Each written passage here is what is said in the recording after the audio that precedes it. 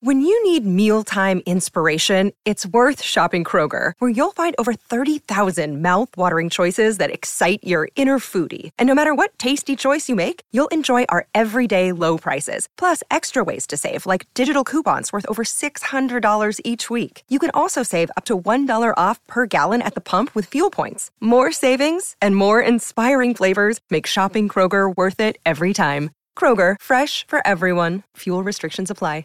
Another day is here, and you're ready for it. What to wear? Check. Breakfast, lunch, and dinner? Check.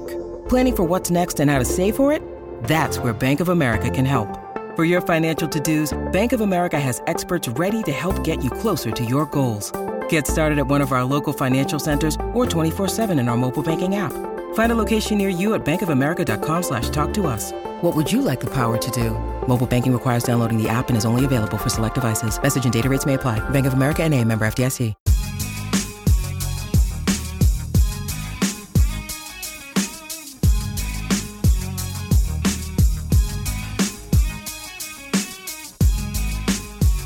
From New York City, this is Film Spotting Streaming Video Unit.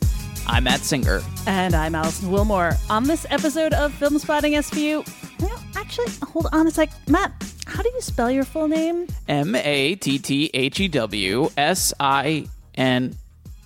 Wait, why do you want to know? No reason. Just like to know this kind of thing. Hey, that's a cool old notebook. Where did you get that thing? Well, this, I found it when I was eating outside in a thunderstorm and it fell from the sky. And on a totally unrelated topic, on this episode of SVU, we are reviewing Adam Wingard and Netflix's new adaptation of the popular Japanese franchise Death Note. Later in this episode, we'll bring you Q Shots, where we recommend some movies you can rent or stream at home right now, all centered on a common theme. Inspired by Death Note, we're doing anime, a topic we're admittedly not experts on. Speak for yourself. Okay, yeah, one of us is not an expert on. One of us is definitely not an expert on either. Okay, but has a high school, experience of watching anime. Okay, well then you're perhaps a lapsed expert. How's that sound? A lapsed anime fan. So if we say something wrong, we leave out your favorite, please do not write our names down in any evil notebooks you might have lying around. SINGER. On the plus side, this is an audio podcast, so they can't see our faces. Yes, correct. No one Google image search us, please. Anyway, we've got no opening break on this show, so let's get right into our main review.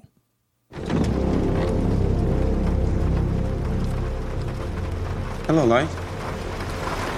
Oh, you're the guy. You're L. Yeah, well, that's not my real name, but I'm sure you're painfully aware of that. What are you doing here? Following the lead. You? I'm leaving. I wonder if it was a difficult decision. What was a difficult decision? Sparing your father's life. I'm sorry, what are you talking about? Well, you must have known it would implicate you, yet you couldn't bring yourself to do it. I'll admit, I always wondered if you had a line. I guess fortunate for us, the line you finally decided to draw points so clearly in your direction. On every episode of Film Spotting SVU, we let listeners choose our main review by voting in a poll on our website, filmspottingsvu.com. On our latest episode, we gave you the following options: Death Note, the American adaptation of the Japanese manga, anime, and live-action film series created by Tsugumi Oba and Takeshi Obata. There was After the Storm, the latest film from Japanese auteur Hirokazu Koreeda, and the recent Cannes-vetted indie horror film The Transfiguration. And probably not too surprisingly, Death Note was the winner. It took home the poll with about 48% of the vote. This English-language version of Death Note is directed by Adam Wingard, who, until he ran afoul of The Blair Witch last year, was one of the most acclaimed indie horror directors alive.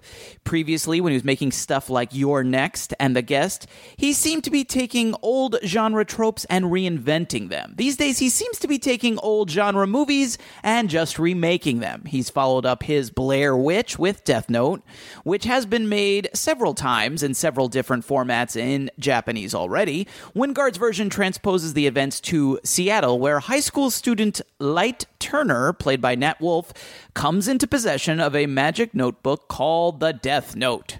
which gives him the power to kill anyone whose name he writes in the book, with a few caveats and a bunch of rules thrown into the mix.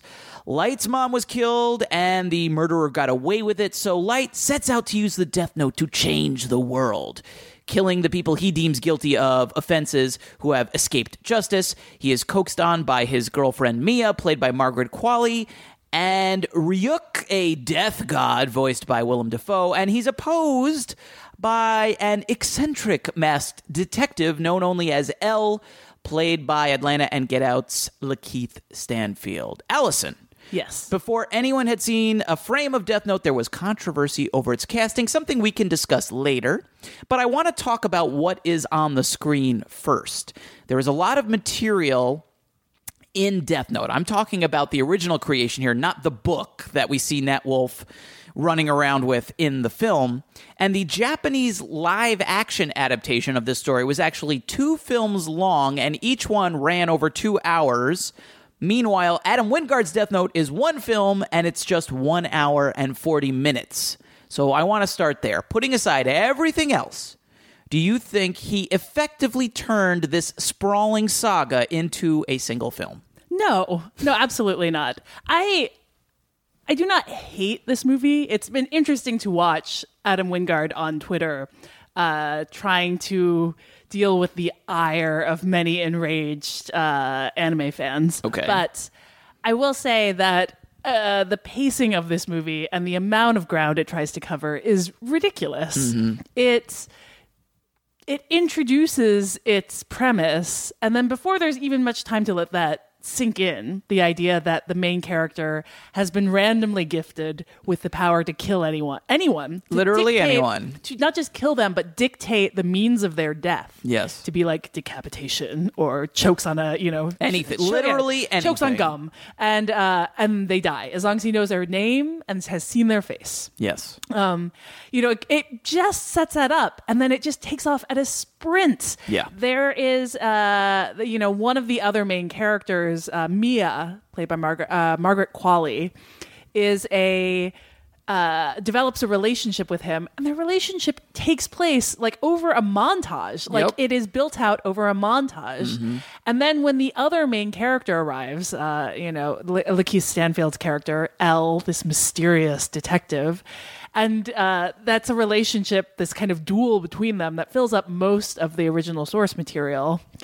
It's like he's introduced and everything gets to the end game almost immediately because there's no room.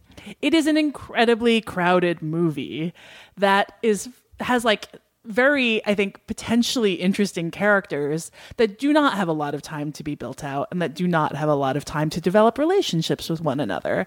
And I think that is the thing you really feel in watching this movie, is that it feels like it's almost like someone summarizing Death Note, the series, for you. Like, there is enough montages that it's almost like you're not watching the series. You're getting someone's summary.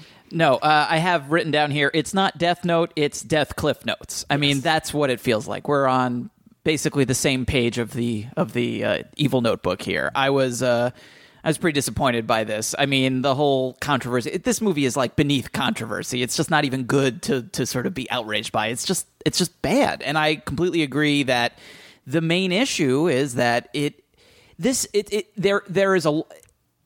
some interesting plot in this story, but the problem is, to make the plot work, you need this sort of cat and mouse game that develops between the two characters to be about characters and morality and their feelings about what's happening. And this movie is all plot, and it has been stripped bare of anything interesting about the characters. Like, literally, the movie opens with a montage, as you pointed out, one of many montages. I don't think there's been a movie in history with more montages than this, except for Rocky IV, which is like 40% montage. Yeah, there's good ones in there too. Absolutely, but that's the last movie I saw where I was like, there are so many montages that I can't even care about what's happening. Literally, the movie opens with a montage of like this Seattle high school, and the book, The Death Note, falls out of the sky next to Light Turner. We see the title card, and like, that's it. There's no explanation of who he is, who he was before the Death Note.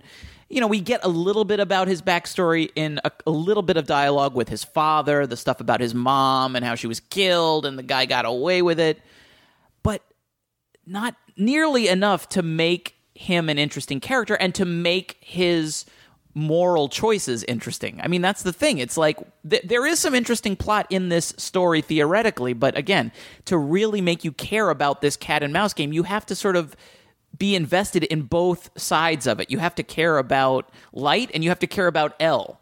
And I mean, this version of the story, and I've seen the live action Japanese films, and I they're melodramatic, they're a little silly at times, but they're also like fun, they're juicy, they're interesting to like think about, and those movies had enough time to really let you dive into the characters and their emotional states and why they're doing this, and there's just none of that here. Yeah, I think that one of the big problems in the movie when you're watching it is that by the time Elle arrives, who is supposed to be one of the two main characters, yes, it almost feels like there's no room for him in the movie. No, in not at all. particular because the character of Mia, who's kind of like a beefed up version of a kind of smaller character in the source material. She takes some of that part, like she takes some of the spotlight as well, while also not really getting developed. No, I don't think almost like one or the other of them should be gone. Yeah, and saved for a later movie Yes. or something. Yeah, I totally agree. I mean, the Mia character, we never like see her home life. We have no concept of who she is, right? What her background is, why she's so deeply not only like interested in killing people using the dism, but like sexually aroused by it, which is a weird thing to just kind of plunk into the movie with no motivation, explanation, or even like considering it at all. Well, the movie is caught in this very awkward place, and I think that you see this when you listen to the ways in which this project has been in development for a long time, by the way, for like long enough that it's passed through so many people's hands, including, who was attached to potentially direct it at one point? I don't. Gus Van Sant. Wow. Think about that. I am thinking about it. I feel like you can kind of see, I don't know if there's any lingering actual like input that he put in it, but there is something about like the setup of the movie, the start of it, and like the Seattle setting that I'm like, I could actually see a weird Gus Van Sant adaptation of this that would be very, very different. Not that it ever made it that far. But by the time Adam Wingard got attached, it had been bumping around for, I think, it's been like years, almost 10 years. And I think that you see in like looking at the ways the producers talk about this movie and looking at the way Adam Wingard has, it's not entirely his movie. And the producers clearly also wanted to serve the anime fan base. Mm-hmm. Whereas I think that the best parts of this movie are the ones that kind of depart from trying too hard to serve an anime series or manga series that is way longer and way more involved than can actually fit in this movie. Yeah, it often feels like it's trying to check off a lot of boxes that, like you said, like sort of fan service stuff or just including as many characters as it can. And yeah, they don't all fit. I mean, the weird thing is it's like how many times have we talked about Netflix shows that are just so long and have so many episodes and you're like, I can't believe that did we really need 13 hour-long episodes of this show? And here we have a property that actually would benefit from more screen time. Right. Like, it should why be does a Netflix mini-series, why does Netflix make TV shows that are too long and movies that are too short? I don't understand it. Make this movie longer. Like there are like good pieces here. Like I think the cast is very qualified. I think there's good actors here. I like everyone in this movie. They just have nothing to do. They don't get to play characters. They're just like pawns in this game, either being played by the Willem Dafoe Death God, or if you want to look at it on a meta level, by Adam Wingard or the producers or whoever. It's like they are just there to say the lines they need to say and set up the next plot point. There's just, it was like frustrating to me that they cast these great people and then didn't let them like act at all. There's like no act. I mean, Lakeith Stanfield's kind of doing a big broad thing. He's actually doing like a good, I would say, recreation of an anime character in real life. Yes, I was going to say that too. His sort of look, his like gangly physicality, the way like there's in chase scenes where he's running and he's like his legs are so skinny. They're and so skinny. He looks like an anime character, and I thought he really kind of captures that energy. Yes. And just the sort of phicality, the way he's always kind of perched on Yeah, things. he like crouches on top of a chair instead of sitting in it. Yeah. And just like in general, he has the kind of like he leans into playing this kind of ridiculous character without super intense, winking at very all. Like, emotional. yes. He's always crying or munching on candy and all these things. And he really does seem like an anime character come to light.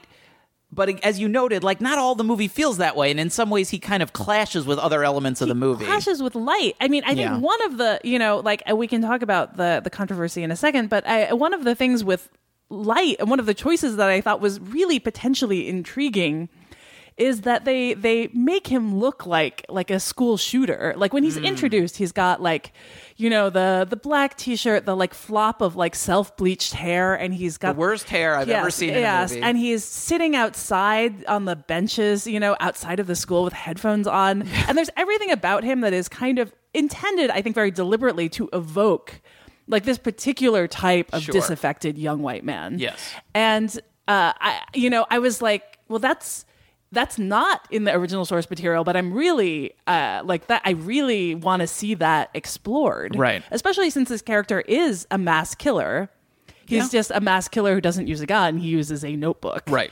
And I mean, I do feel like the heart of this story is about this young, smart, untested teenager being given near godlike powers, right? And then being like, do what you want. Like, you think you know how to fix the world? I wrote this. I wrote in my review that in some ways, Ryuk is like a troll who gives like a self-righteous Redditor huge power. And I got a not all Redditors email after that. But that is how it feels, The problem is, though, the movie you're describing is so much more interesting than the movie we got. This is all theoretical. Like it's all like maybe potentially there in the intro, and then it dumps out immediately. Completely forgotten. And also, like, it softens Light. I don't know why, but like he is the one who's always like, I don't know if we should do this. And like, yes. And I'm just like, in the very least, he should be a sociopath. Right. Like, that if you're going to make something that's going to be hampered by needing to be faithful to the source material, don't make that your one big change. Yeah. It's that he's going to be a nicer guy. Right. They seem to sort of offload that character's sort of darker side to the Mia character, the sort of sidekick or sort of co-collaborator, co-conspirator in this version. And you're right, softening that character makes him less interesting. It's like, what's the point? What is the point? Yeah. I mean, there is this like, be careful what you wish for, like potential to the story, but it never really gets explored. No, well, because nothing gets explored. All that happens is just plot. Get the death note. Do the thing. Do this next thing. And here comes L. And then it's just like it really. I mean, Death's Cliff's Notes is like the perfect way that I could think of to describe it, because it feels so incomplete. It does. And like I said, I like the people in this, and Adam Wingard has made some great movies. Maybe not the last year or two. Right. But I mean, there are flashes of style in this. Sure. Even if it is that opening montage with Seattle is like, it brings together a mood that you can really, the music choices I thought were kind of good. Yeah, the throughout. music choices are. There's like a lot of kind of ironic-ish, but like kind of ironic-ish grandeur to these choices. Yep.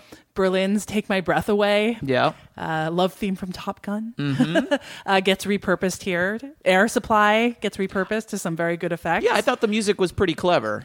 But yeah, it doesn't. It's a really disappointing film, and I think it's particularly disappointing given how difficult adapting anime related titles or manga has been so far. Yeah. Like, it's just created a lot of disasters. And this seemed like the project that had the potential to do something right. Adam Wingard is a good director. 3 of the producers are Asian American producers. Masaoka, who appears in the film briefly, Roy Lee, who's kind of the king of importing Asian properties to be remade, for better or for worse, often worse, but he's the producer of The Grudge and The Ring. His entire career has been based on American remakes of Asian properties. But there's nothing in this that really makes sense. No. It is neither a film for fans nor one that stands by itself. Yeah, I totally agree. Yeah, I could see fans being upset with a lot of the choices that they made, and they were before a lot of them were upset before the movie even came out. But it's not like the movie, when you see it, you go, "Oh, I get it. I get why they made these choices. This works on its own. This stands alone as its own thing. The Japanese Death Note was great, and this American Death Note is great." That's not what happened. It's just it's in this weird sort of, I don't know, mid-level, mid-range gray area between the two, where it's just like, this really does serve no one. Yeah. And I will say this, though. I do feel really uncomfortable when I hear people describe it as whitewashed. I feel uncomfortable because it's not doing the same thing as Ghost in the Shell. Ghost in the Shell was set in Japan. Right. And had a general Japanese cultural setting, right? Like cultural trappings. And yet somehow the main characters were all not Japanese. They were mostly white. I mean, Scarlett Johansson's character in that movie is a Japanese woman's brain in a white woman's body. Spoiler alert there. Yeah, I refuse to call that a spoiler. It's it's like a giant metaphor for whitewashing. Like, yes. In the central, like the movie's central conceit is this metaphor. And I think that Death Note is an adaptation. Right. I mean, and in ways it's best when it is trying to be more of an adaptation and like actually kind of like running with cultural specific, like American cultural specific choices. And I also, like, as someone who's of mixed Asian descent myself, I flinch every time I see the movie described as a whole as whitewashed, because Keith Stanfield is one of the main 3 people. Yep. And if you're going to you shouldn't have to commit an act of erasure to protest erasure. Right. I do think that there's a really complicated conversation that's constantly evolving. But this feels to me like a not great adaptation, but an adaptation in the standard Hollywood sense, in which Hollywood gobbles up international intellectual property and then barfs it up, in some American-ish remake. Yeah, I don't disagree. I agree with everything you said. I mean, it does seem a little unfair to me to loop this in with Ghost in the Shell and what that movie did. And like you said, this is a good cast, and it's not just a bunch of white people in this movie. Yeah, well, and I think it's also, I will say, like, this also, like, the conversations that we have about Asianness and Asian Americanness are, as I've said, complicated, and I understand how there's particular sting in the way this movie, like most Hollywood movies, fails to cast Asian Americans in major roles. I think it has a very, unfortunately, that's an American adaptation it handles all too well. Right. But I am leery of the idea in which we use Asianness and Asian Americanness interchangeably. Like, as you've pointed out, there are existing Japanese live-action Death Note movies. Yes. If you want to see a Death Note movie with an entirely Japanese cast, you can do that. This is true. Death Note was never an Asian American property.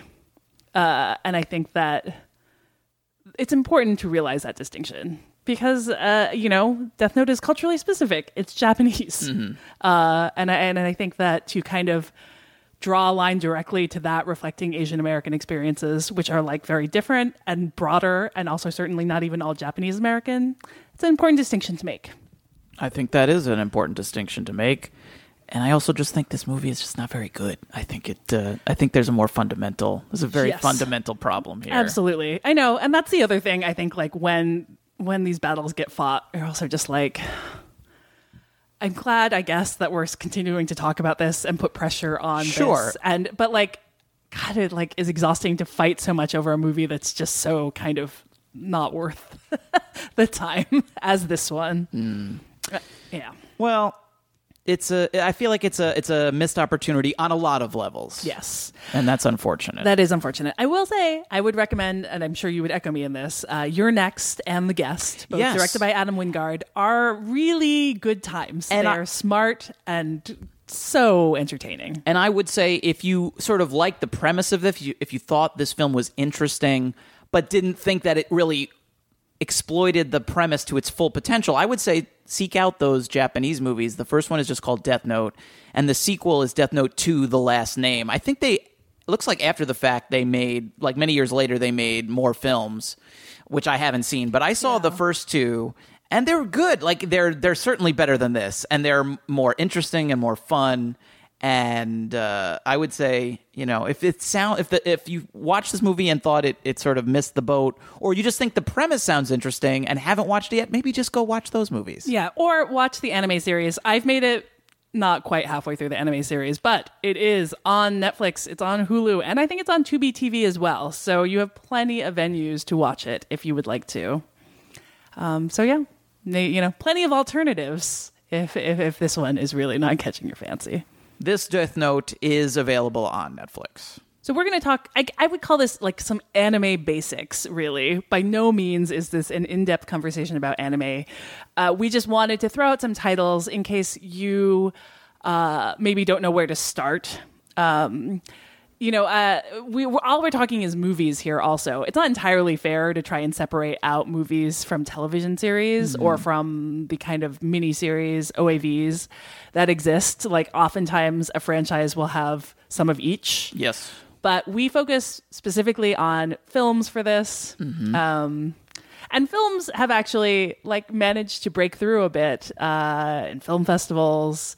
They've managed to kind of, as much as anime has long had a kind of passionate niche fan base, it's taken a long time to break into the mainstream and beyond, also children's dubbed series.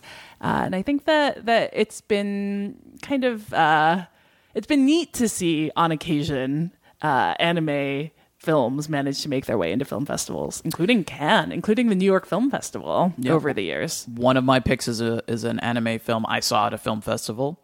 I did want to also mention, we talked a little bit about Ghost in the Shell, the live action film in the last segment, but the original Ghost in the Shell anime film is available on Hulu. You, I think, recommended it previously on an episode about robot movies. Yes. So I couldn't talk about, I was originally going to do that one, and then I looked it up, and you had stolen my thunder, Allison. My thunder, yeah. Well, and I also just wanted to mention, neither of us is recommending it, but Akira, the sort of, one of the seminal anime films, is also on Hulu. Yes. Hulu actually has a bunch of good anime on there. So. Yeah, they have especially in the movies kind of category. They have a whole section of anime movies. Yep. I did also want to give a shout out to a few other films. Not all of these are available for streaming. Some of them are not available digitally at all, unfortunately. But Hiroyuki Yamaga's Wings of Onimus, which is available nowhere as far as I can find, at least digitally, but was always, I think, considered a classic and doesn't get talked about as much anymore. Or Barefoot Gen is also not available digitally. Rintaro's Metropolis is also not available digitally right now, though it occasionally flickers up onto various streaming sites. And same with Memories, the anthology film, which has one in particular excellent segment.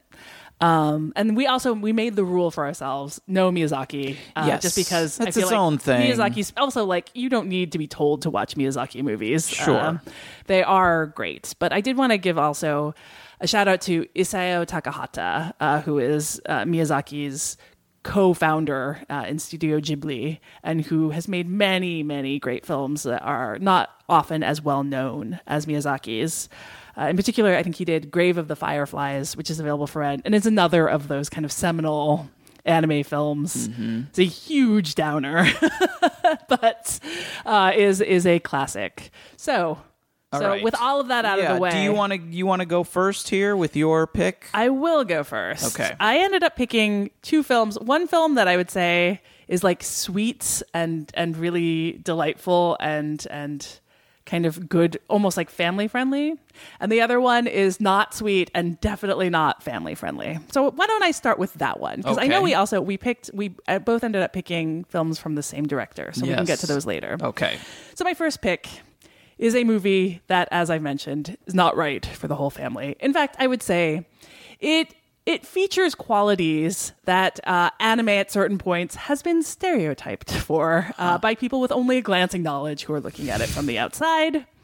That film would be Ninja Scroll, and it is available on Hulu.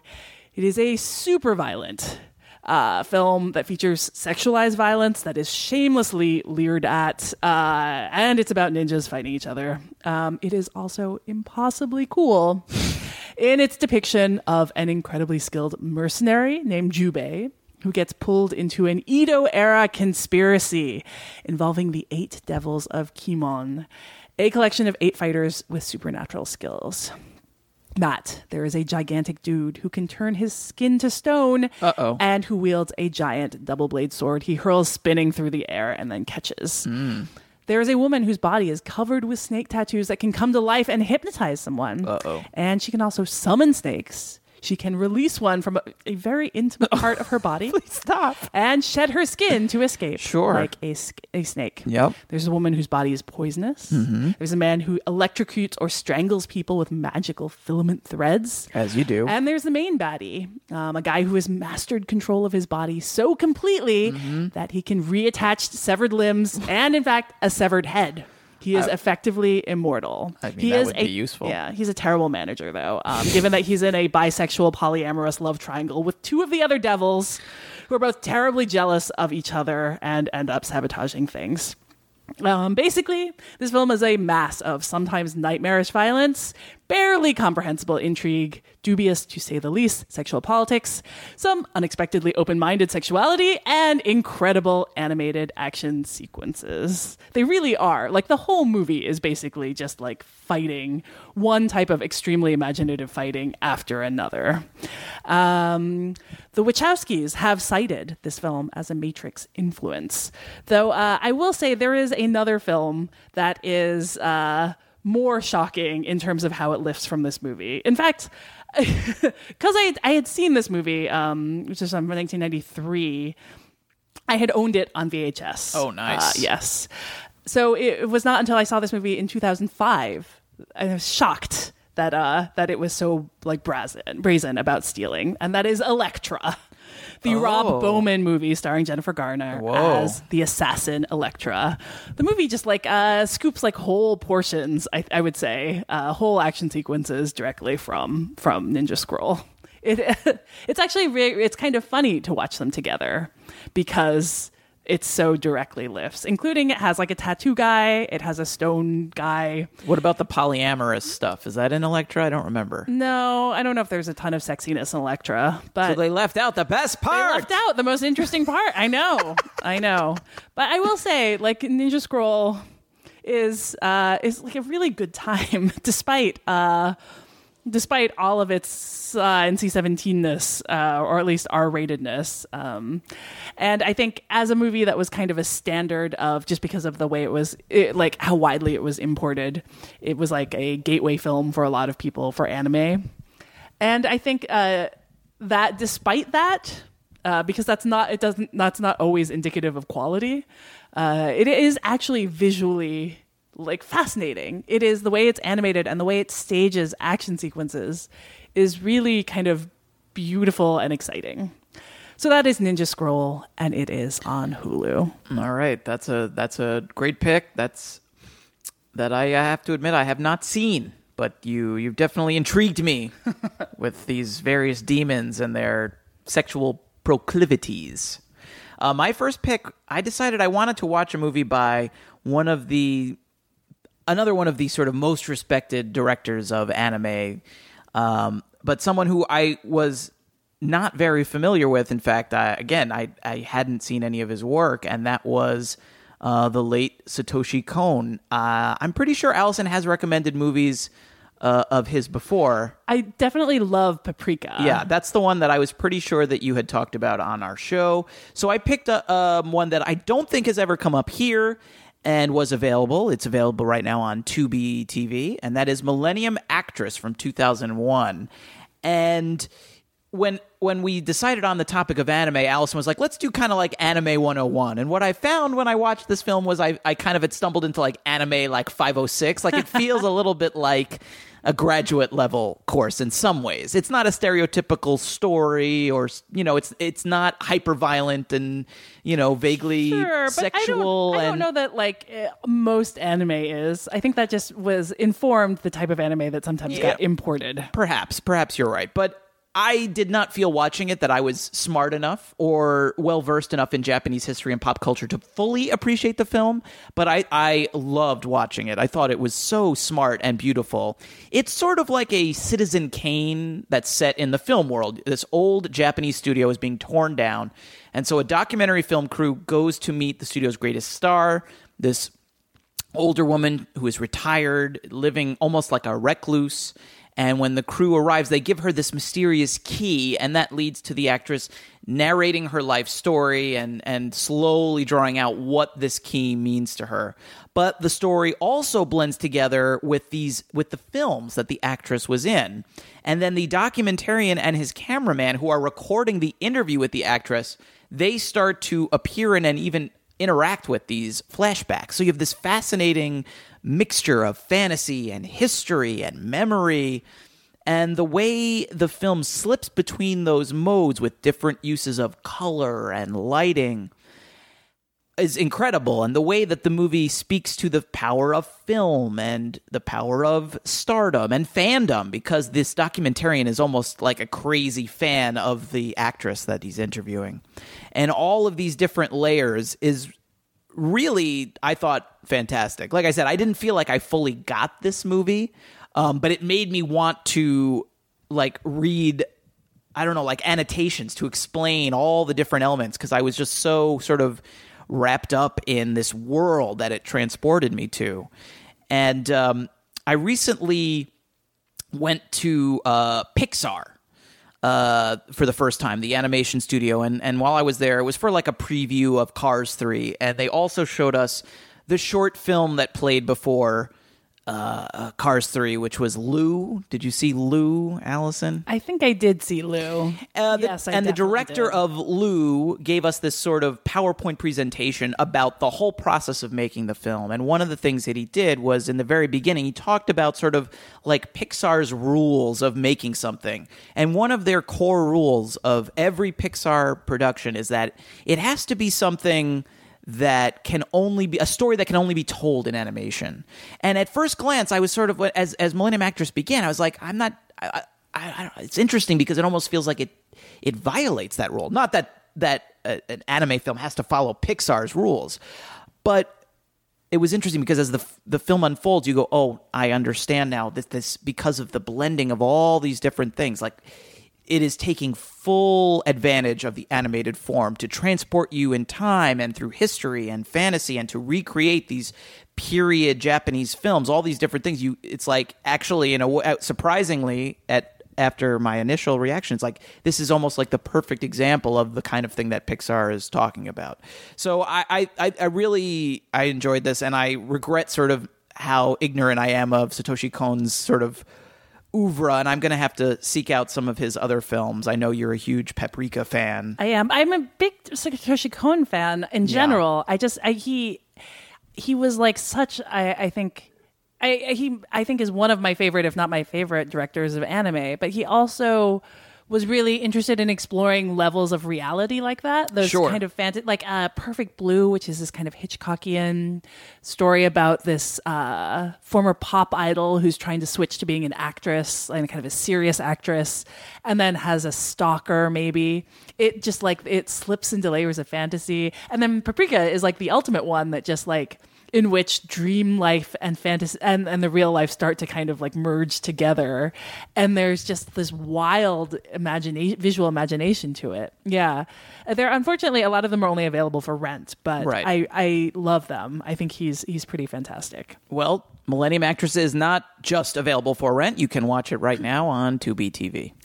All right. Well, my second pick is one that is only available for rent right now. I mentioned that Ninja Scroll is part of this kind of very grown up and kind of category of adult animation, and I think that's often like when anime was emerging into the American public consciousness, that was part of the argument that had to be made, was the one that has to be made about all animation, that it can be for grown-ups, that it's not just the perception that it's for children.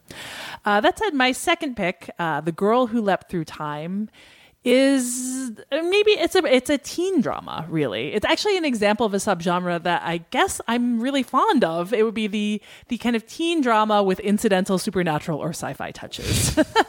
I would also group Makoto Shinkai's Your Name, which came out earlier this year and was a huge hit in Japan. It's available for rent now. I would say that's also similar, and I adored Your Name.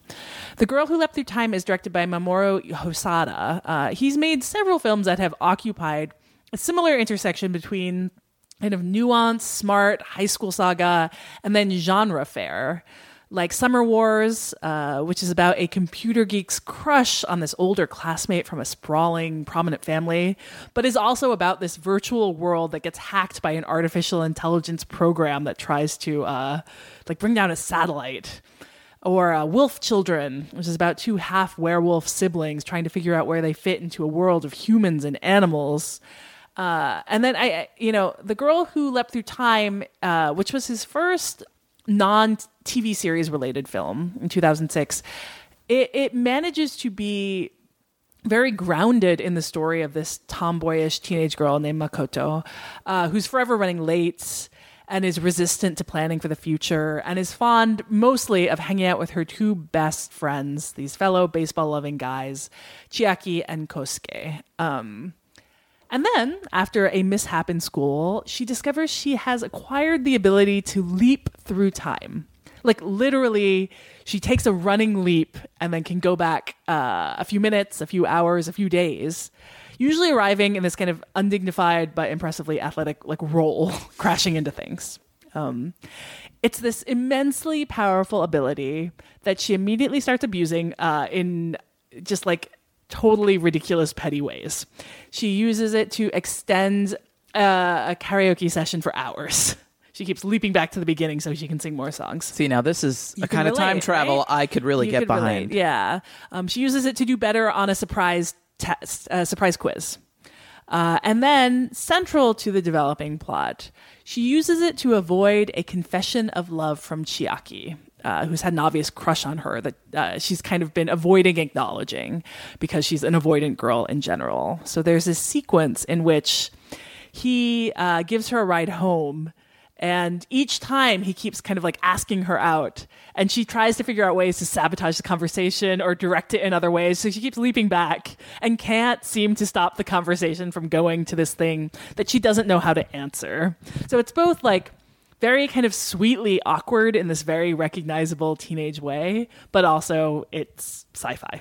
The time leaping in this story exists almost entirely in service to this character study of a young woman being forced to come to terms with how she's been drifting through life without thinking about consequences.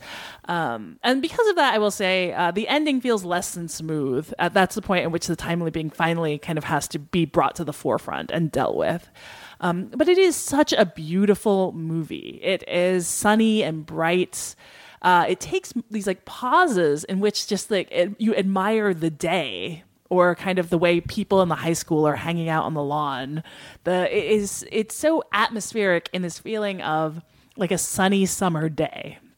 And the characters are done kind of very deliberately. They're not intensely detailed, but they're really expressive, particularly in the way they move and they slouch.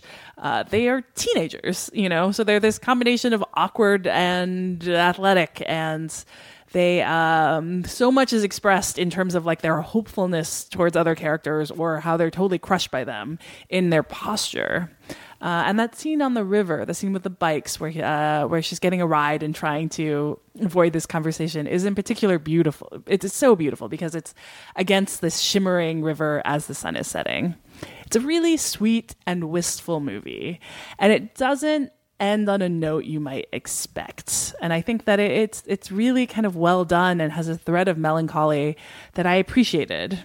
It's really nice. I liked it a lot. The Girl Who Leapt Through Time, available for rent.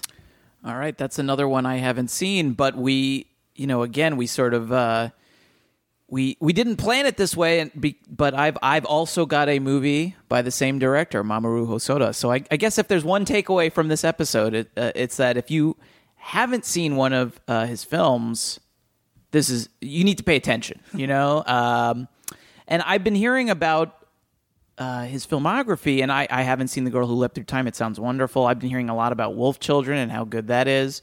The movie of his that I saw and really affected me deeply, I mean, more than I think any other anime I've ever seen, is his most recent film, 2015's The Boy and the Beast, which is available for rent. This was the movie I saw at a film festival. I saw it at Fantastic Fest in 2015.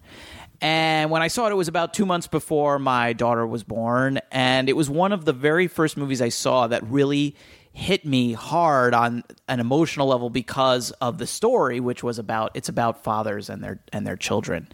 The boy of the title is named Ren. As the film begins, he's orphaned after his mom dies, and he winds up in this beast kingdom, this like fantasy realm, where he becomes kind of the ward of this unruly beast named Kumatetsu, who is one of the creatures vying for control of this magical place. And at first they don't get along, but then they warm to each other. And then several years passed, and then Ren, now sort of older, kind of, I don't know, a teenager, I guess, returns to the human world, our world, finds his biological father, and then is torn between the two worlds and trying to decide where he belongs. And without spoiling what happens in this film, have you seen it, Allison? I have not seen this one. I will just say, without spoiling anything, that I basically cried kind of nonstop through like the last 20 minutes of the movie.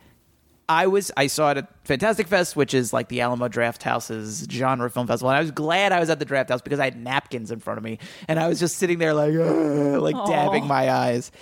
It got to me. It got to me. It was an intense experience.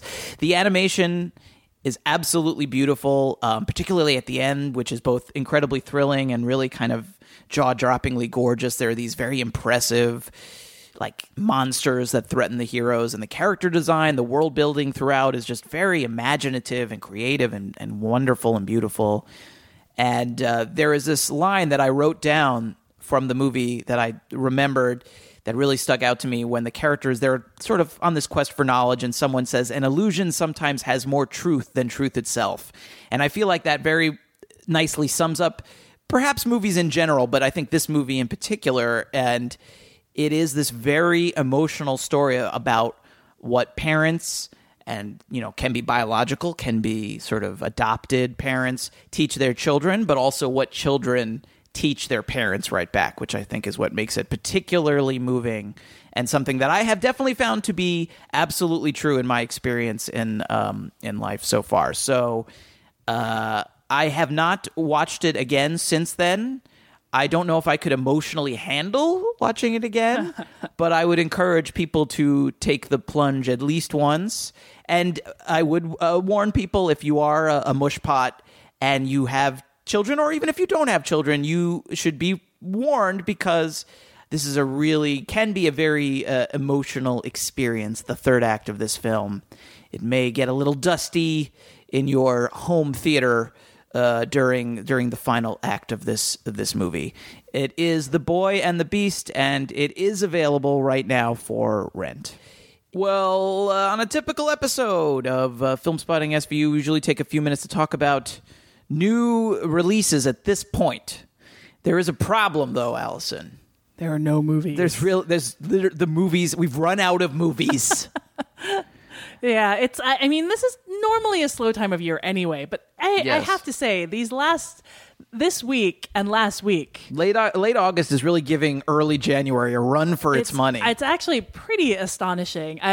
This last box office weekend was the lowest box office weekend in 15 years because, in part, there was just nothing. Right. And this week, there's nothing. Right. The big release is Tulip Fever, A movie that has been delayed so long, it's become a running joke. Yeah, that it may not actually exist. Yes. And the way it keeps getting pushed back, even like days before release, they pushed it back again another week.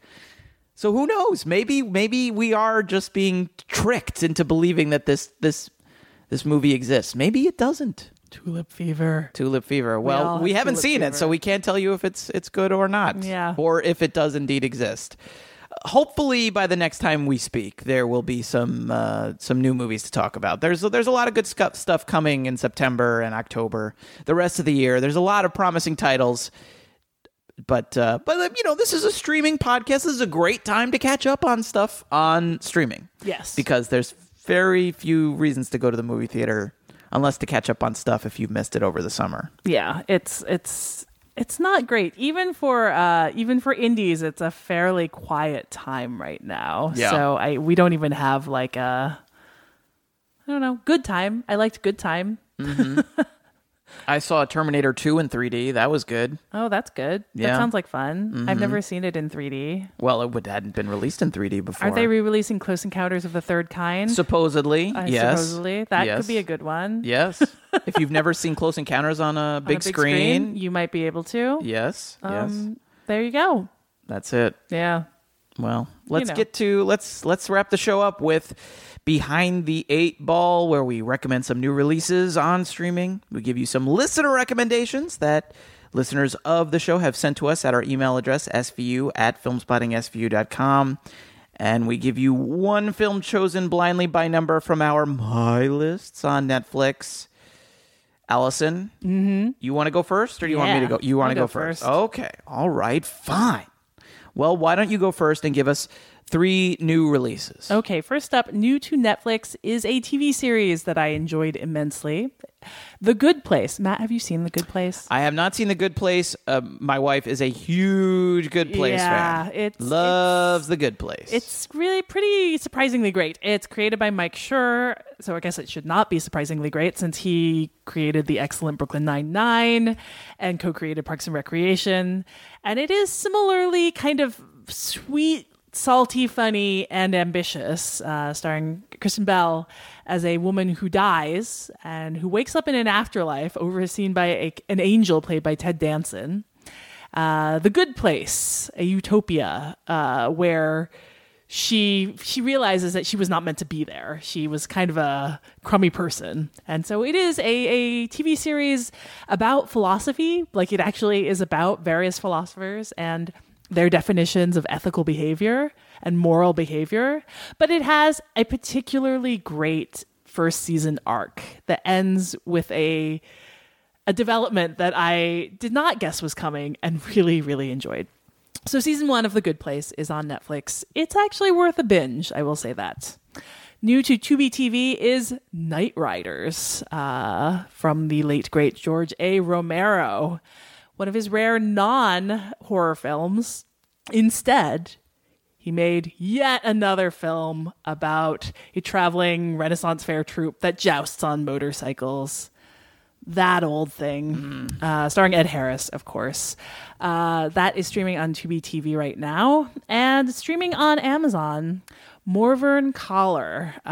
This is Lynn Ramsey's 2002 film starring Samantha Morton as the title character, a Scottish woman who discovers that her boyfriend has committed suicide and goes on a kind of journey of unconventional grieving. I thought of this movie a lot when I was watching Baby Driver, another movie that is very dependent on headphones, because I think that Morvern Collar is about 1 billion times better at staging sequences with headphones. I will say that.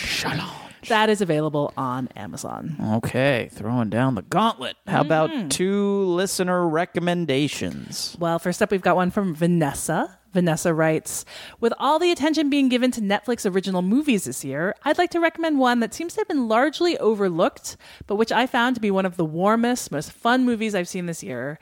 Deidre and Lainey Rob a Train. In some ways, it's the kind of family comedy rarely made anymore, while also being unlike any family hijinks movie made before. Deidre and Lainey follows 2 adolescent sisters through a family crisis in which their mother is jailed, and they must scramble to convince social services that the family can stay together. To support themselves and their younger brother, the girls turn to, you guessed it, train robbing. Deirdre and Lainey is a movie about a dysfunctional family in which each member is fully realized with both strengths and flaws. The cliche of the welfare mom, deadbeat dad, overachieving eldest sibling, and wallflower middle sibling are turned into a group of real people who irritate, disappoint, and truly love each other. It's a high school movie, a heist, and a coming-of-age story all at once, with each part done fantastically. Plus, as we all strive to encourage diversity in filmmaking, DNL is a story predominantly about characters of color from director Sidney Freeland, a trans woman of Navajo descent. I hope this movie leads to many more films from her in the near future. I really can't recommend Deirdre and Lainey Rob a Train enough and hope it gets more buzz. Thank you for that, Vanessa. That was actually one that I had missed. I think it was at Sundance. And one of those ones that went directly from the festival to Netflix. Looks great. I'm adding that to my list right now. Me too. And secondly, we have a recommendation from Paul from Adelaide, Australia, who writes, just wanted to recommend a wonderful web series that you can currently watch for free on YouTube and also watch or download for free on Vimeo. The Gay and Wondrous Life of Caleb Gallo is the brainchild of comedian Brian Jordan Alvarez. The series centers around a group of friends and their complicated love lives. What sets this series apart is its really unique comedic voice, with its quick, razor-sharp dialogue, tone that can go from grounded to the absurd on a dime, and the inclusiveness and progressiveness of its relationships, and its treatment of its characters that run the gamut of the LGBTQI spectrum. In the sea of crap that is YouTube, this series is really something special, and I suspect you'll be seeing a lot more of Alvarez in the future. His new TV series just got picked up to series, so get on this train early. Thank you for that recommendation, Paul. All right, and how about one film chosen by my list? You gave me number 21. Mm-hmm. Number 21 is Castlevania. Ooh. Yes, this is the Netflix original animated series. Yeah. Not anime, but it actually was like very clearly designed to look like anime. Yes, anime-esque. Yes, based on the video game. I added it because the script is written by Warren Ellis, who I have always liked. But it's only like 4 episodes so far. I think it's like 4 episodes, and then they ordered an 8-episode second season that will eventually come. I watched the first 2, and I don't know, it doesn't really click for me. So it just moved further and further down my list. But I am still interested in the writing of Warren Ellis. I think that's fair. Yeah. I didn't realize he was involved with that. I think it apparently is something he was working on like 10 years ago and has tried to get made in different forms. Mm-hmm. And this is the one that eventually got spat out. So there you go. All right, Matt, are you ready? Yes. Give me three new releases. Okay, first up on Amazon Prime is the new live-action series, not the previous live-action series, of The Tick. This is the new version starring Peter Serafinowicz as the Tick. We discussed the pilot for this series back on SVU episode number 120, when we did like a whole Amazon pilot season review of the 3 pilots that Amazon had at that time. Now there is a full season of, I believe, 6 episodes to enjoy. I don't think either of us loved the pilot, but there was definitely a lot of potential there. I think particularly in Serafinowicz was easy for me to say. Serafinowicz's performance as the Tick, so I'm looking to see how this show evolves. That is The Tick on Amazon Prime. Next up on Tribeca Shortlist is Dogtooth, Yorgos Lanthimos' breakthrough film from 2009 about a very disturbed and disturbing family that keeps their children, adult children, locked away in their house. They have grown up with no knowledge of the outside world, and they have their own partly invented language and strange notions of all kinds of things, including the general nature of existence. It is a disturbing film. I'm guessing most people who are listening to this have at least heard of it, if not seen it. But if you have not seen it yet, it is now available on Tribeca Shortlist.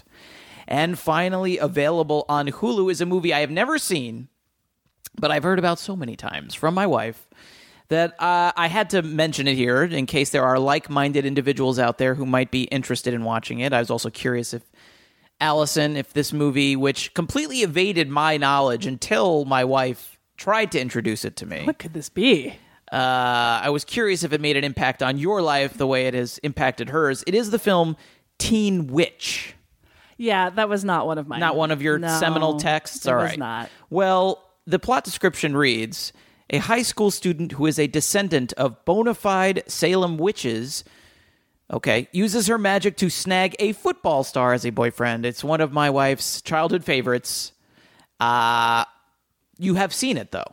I have not seen it. You haven't seen it? No. Okay. All right. I was curious if you would, what side you would come down on in the Teen Witch Wars. But having not seen it myself, I can't say. But if you are a fan from childhood like my wife and you haven't seen it in a while and would like to reconnect with Teen Witch, it is available now on Hulu. All right. Give me 2 listener recommendations. All right. Our first here comes from Elliot in Salt Lake City. Elliot writes, to my delight, a masterpiece of a movie has just been added to Netflix from 2003 and director Ridley Scott. It is the hidden gem Matchstick Men, starring Nicolas Cage, Sam Rockwell, and Alison Lohman. Matchstick Men is the story of a phobic con artist whose life is interrupted when his teenage daughter shows up unexpectedly. This is peak Nicolas Cage. It's everything we love about him. He is a twitchy OCD con man who is on the cusp of another big con. And just like any con movie, there always seems to be one more surprise hidden in front of you. You can't trust anyone or anything. Although this isn't anything like Blade Runner or Gladiator, Ridley Scott does a fine job directing this lower-scale movie. The visuals are particularly impressive. I can't say enough good about this film. With Nicolas Cage, there are many tongue-in-cheek enthusiasts of his work, but forget what you think you know. He coulda, woulda, shoulda been nominated for an Oscar in this movie. So sit back and get ready to lie, cheat, steal, rinse, repeat. That is the movie's tagline. So that's Matchstick Men on Netflix. That recommendation again from Elliot in Salt Lake City. Thank you, Elliot. We also have a recommendation here from William. William writes, hi guys, thanks for being the best film podcasters going for the better part of a decade. Well, glad someone noticed. I think we're not even the better part of a decade now. I think it's just a decade. It's just, we're so old. Yes, very old. I've been meaning to send in a recommendation for a while now, and with the recent death of George A. Romero, this seemed like a good time to do it. It is the 2011 horror movie, I'm guessing it's pronounced Mimesis, Night of the Living Dead. This is a hard one to recommend because the best way to watch it is to go in with as little information as possible and be charmed by the way it unfolds. It is by no means perfect. It is very low budget, but the clever way it pays homage to one of George Romero's greatest movies makes it worth a watch. This is a film that has quite literally been made and remade many times, but there's something to be said about the creative ingenuity of this little meta gem. It's available for rent on Amazon, YouTube, Google Play, and Vudu. And I had not heard of this particular remake, but I must confess, I did not take William's advice. I looked up a little bit more about the movie to see what it was about, and it sounds intriguing. I may take this recommendation myself and check it out. Mimesis, or I'm guessing that's how Mimesis doesn't sound right to me. So we're going to go with Mimesis, Night of the Living Dead, available for rent. Thank you, William. All right, give me one from your My List. You gave me number 11, and number 11 on my list right now is Glow, the comedy series starring Alison Brie, Betty Gilpin, and Marc Maron, loosely based on the real all-women's wrestling television show from the 1980s. My wife and I are slowly working our way through this show. I'm really enjoying it, actually. It's good. We never have time to watch. We watch like one episode a week, basically, which is crazy. Who would watch one episode of a television show a week? Fools. That's no way to live. But and actually we've seems like every episode we're kind of really enjoying it more and more. It starts maybe a little slowly, but we've really enjoyed the last couple episodes. Not that we've watched it any quicker, but strongly recommend this one. We haven't watched a ton of shows together lately, but this is probably the best one we've watched in a while. It's only that far down on my list just because I added a bunch of stuff recently. So that's Glow, and that is the Netflix original series. It's the first season. I believe it's already been renewed for a season 2. It has. So watch it now. I think it's 10 episodes. They're only like 30 minutes. The rare Netflix show that does not outstay its welcome. And yeah, check it out. Glow.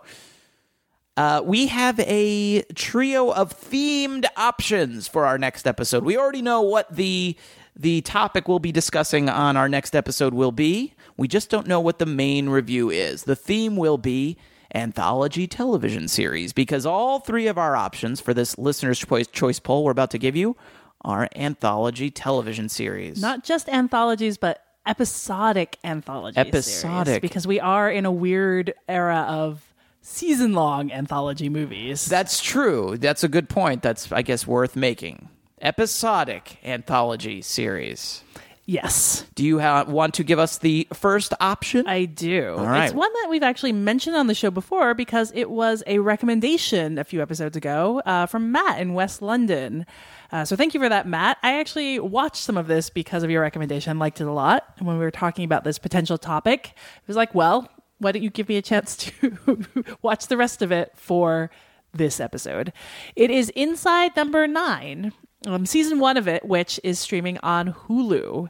This is a kind of dark comedy, I suppose is fair to say, anthology series written by Reese Shearsmith and Steve Pemberton of The League of Gentlemen. It's a BBC series.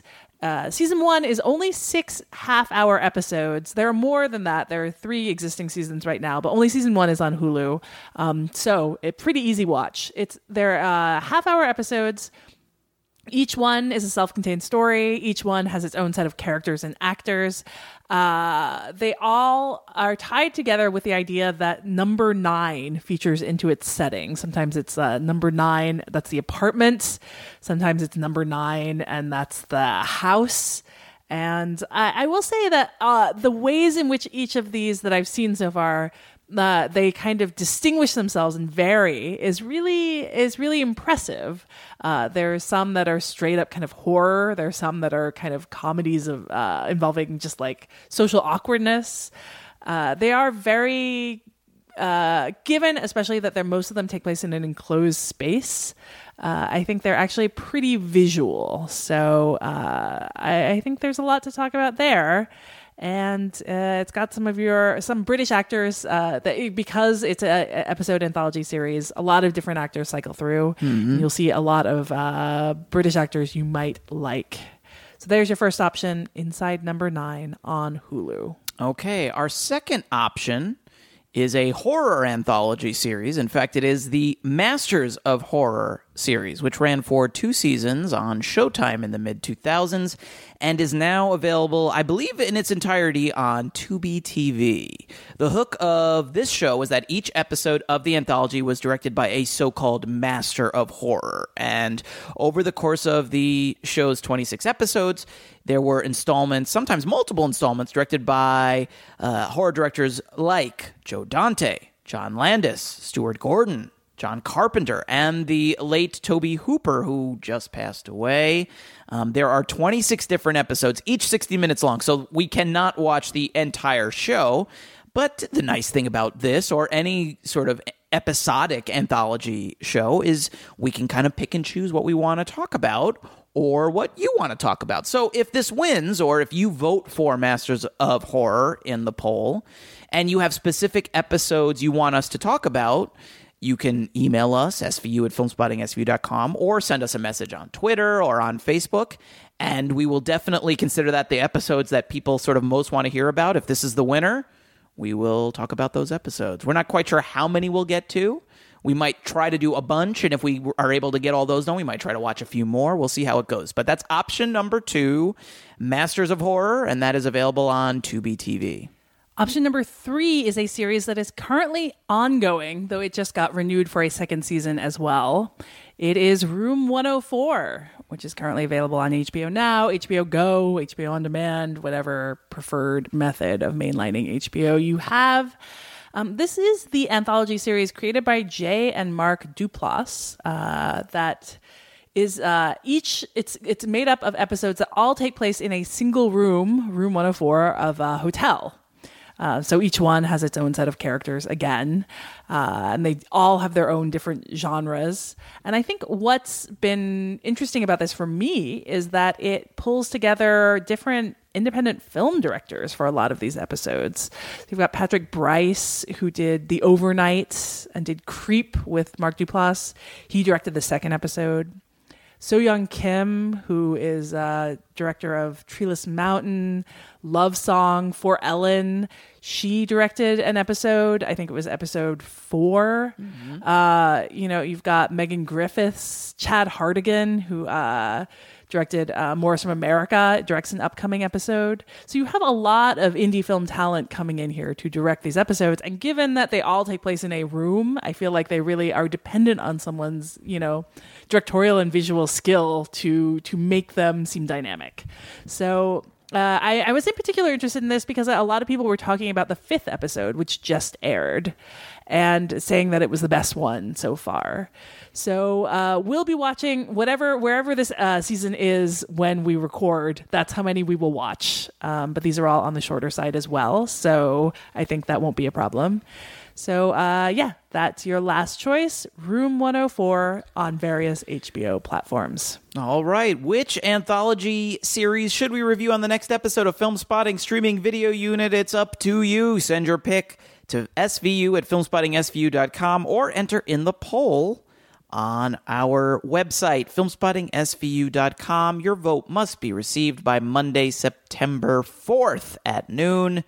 After that, we'll announce the winner on our Twitter account, twitter.com/filmspottingsvu, and you will have all that week to watch the show and then join us for our conversation about anthology series on our next episode, which should be out on Tuesday, September 12th. Filmspottingsvu.com is also where you can find our show archive, as well as a list of direct links to all of the titles we discuss on each episode. The Film Spotting SVU remix theme song is by Vince Vandal. You can find more of Vince's work at vincevandal.bandcamp.com. And we will be back in 2 weeks with more recommendations and the review that you pick. And in the meantime, you can always find us on Twitter. I'm at Allison Wilmore. Matt is at Matt Singer. And you can find the show at Film Spotting SVU. That's where we announce the winner of each Listener's Choice poll and where we share more streaming suggestions on various platforms. Do give us a follow. For Film Spotting SVU, I'm Allison Wilmore. And I'm Matt Singer. Thanks for listening.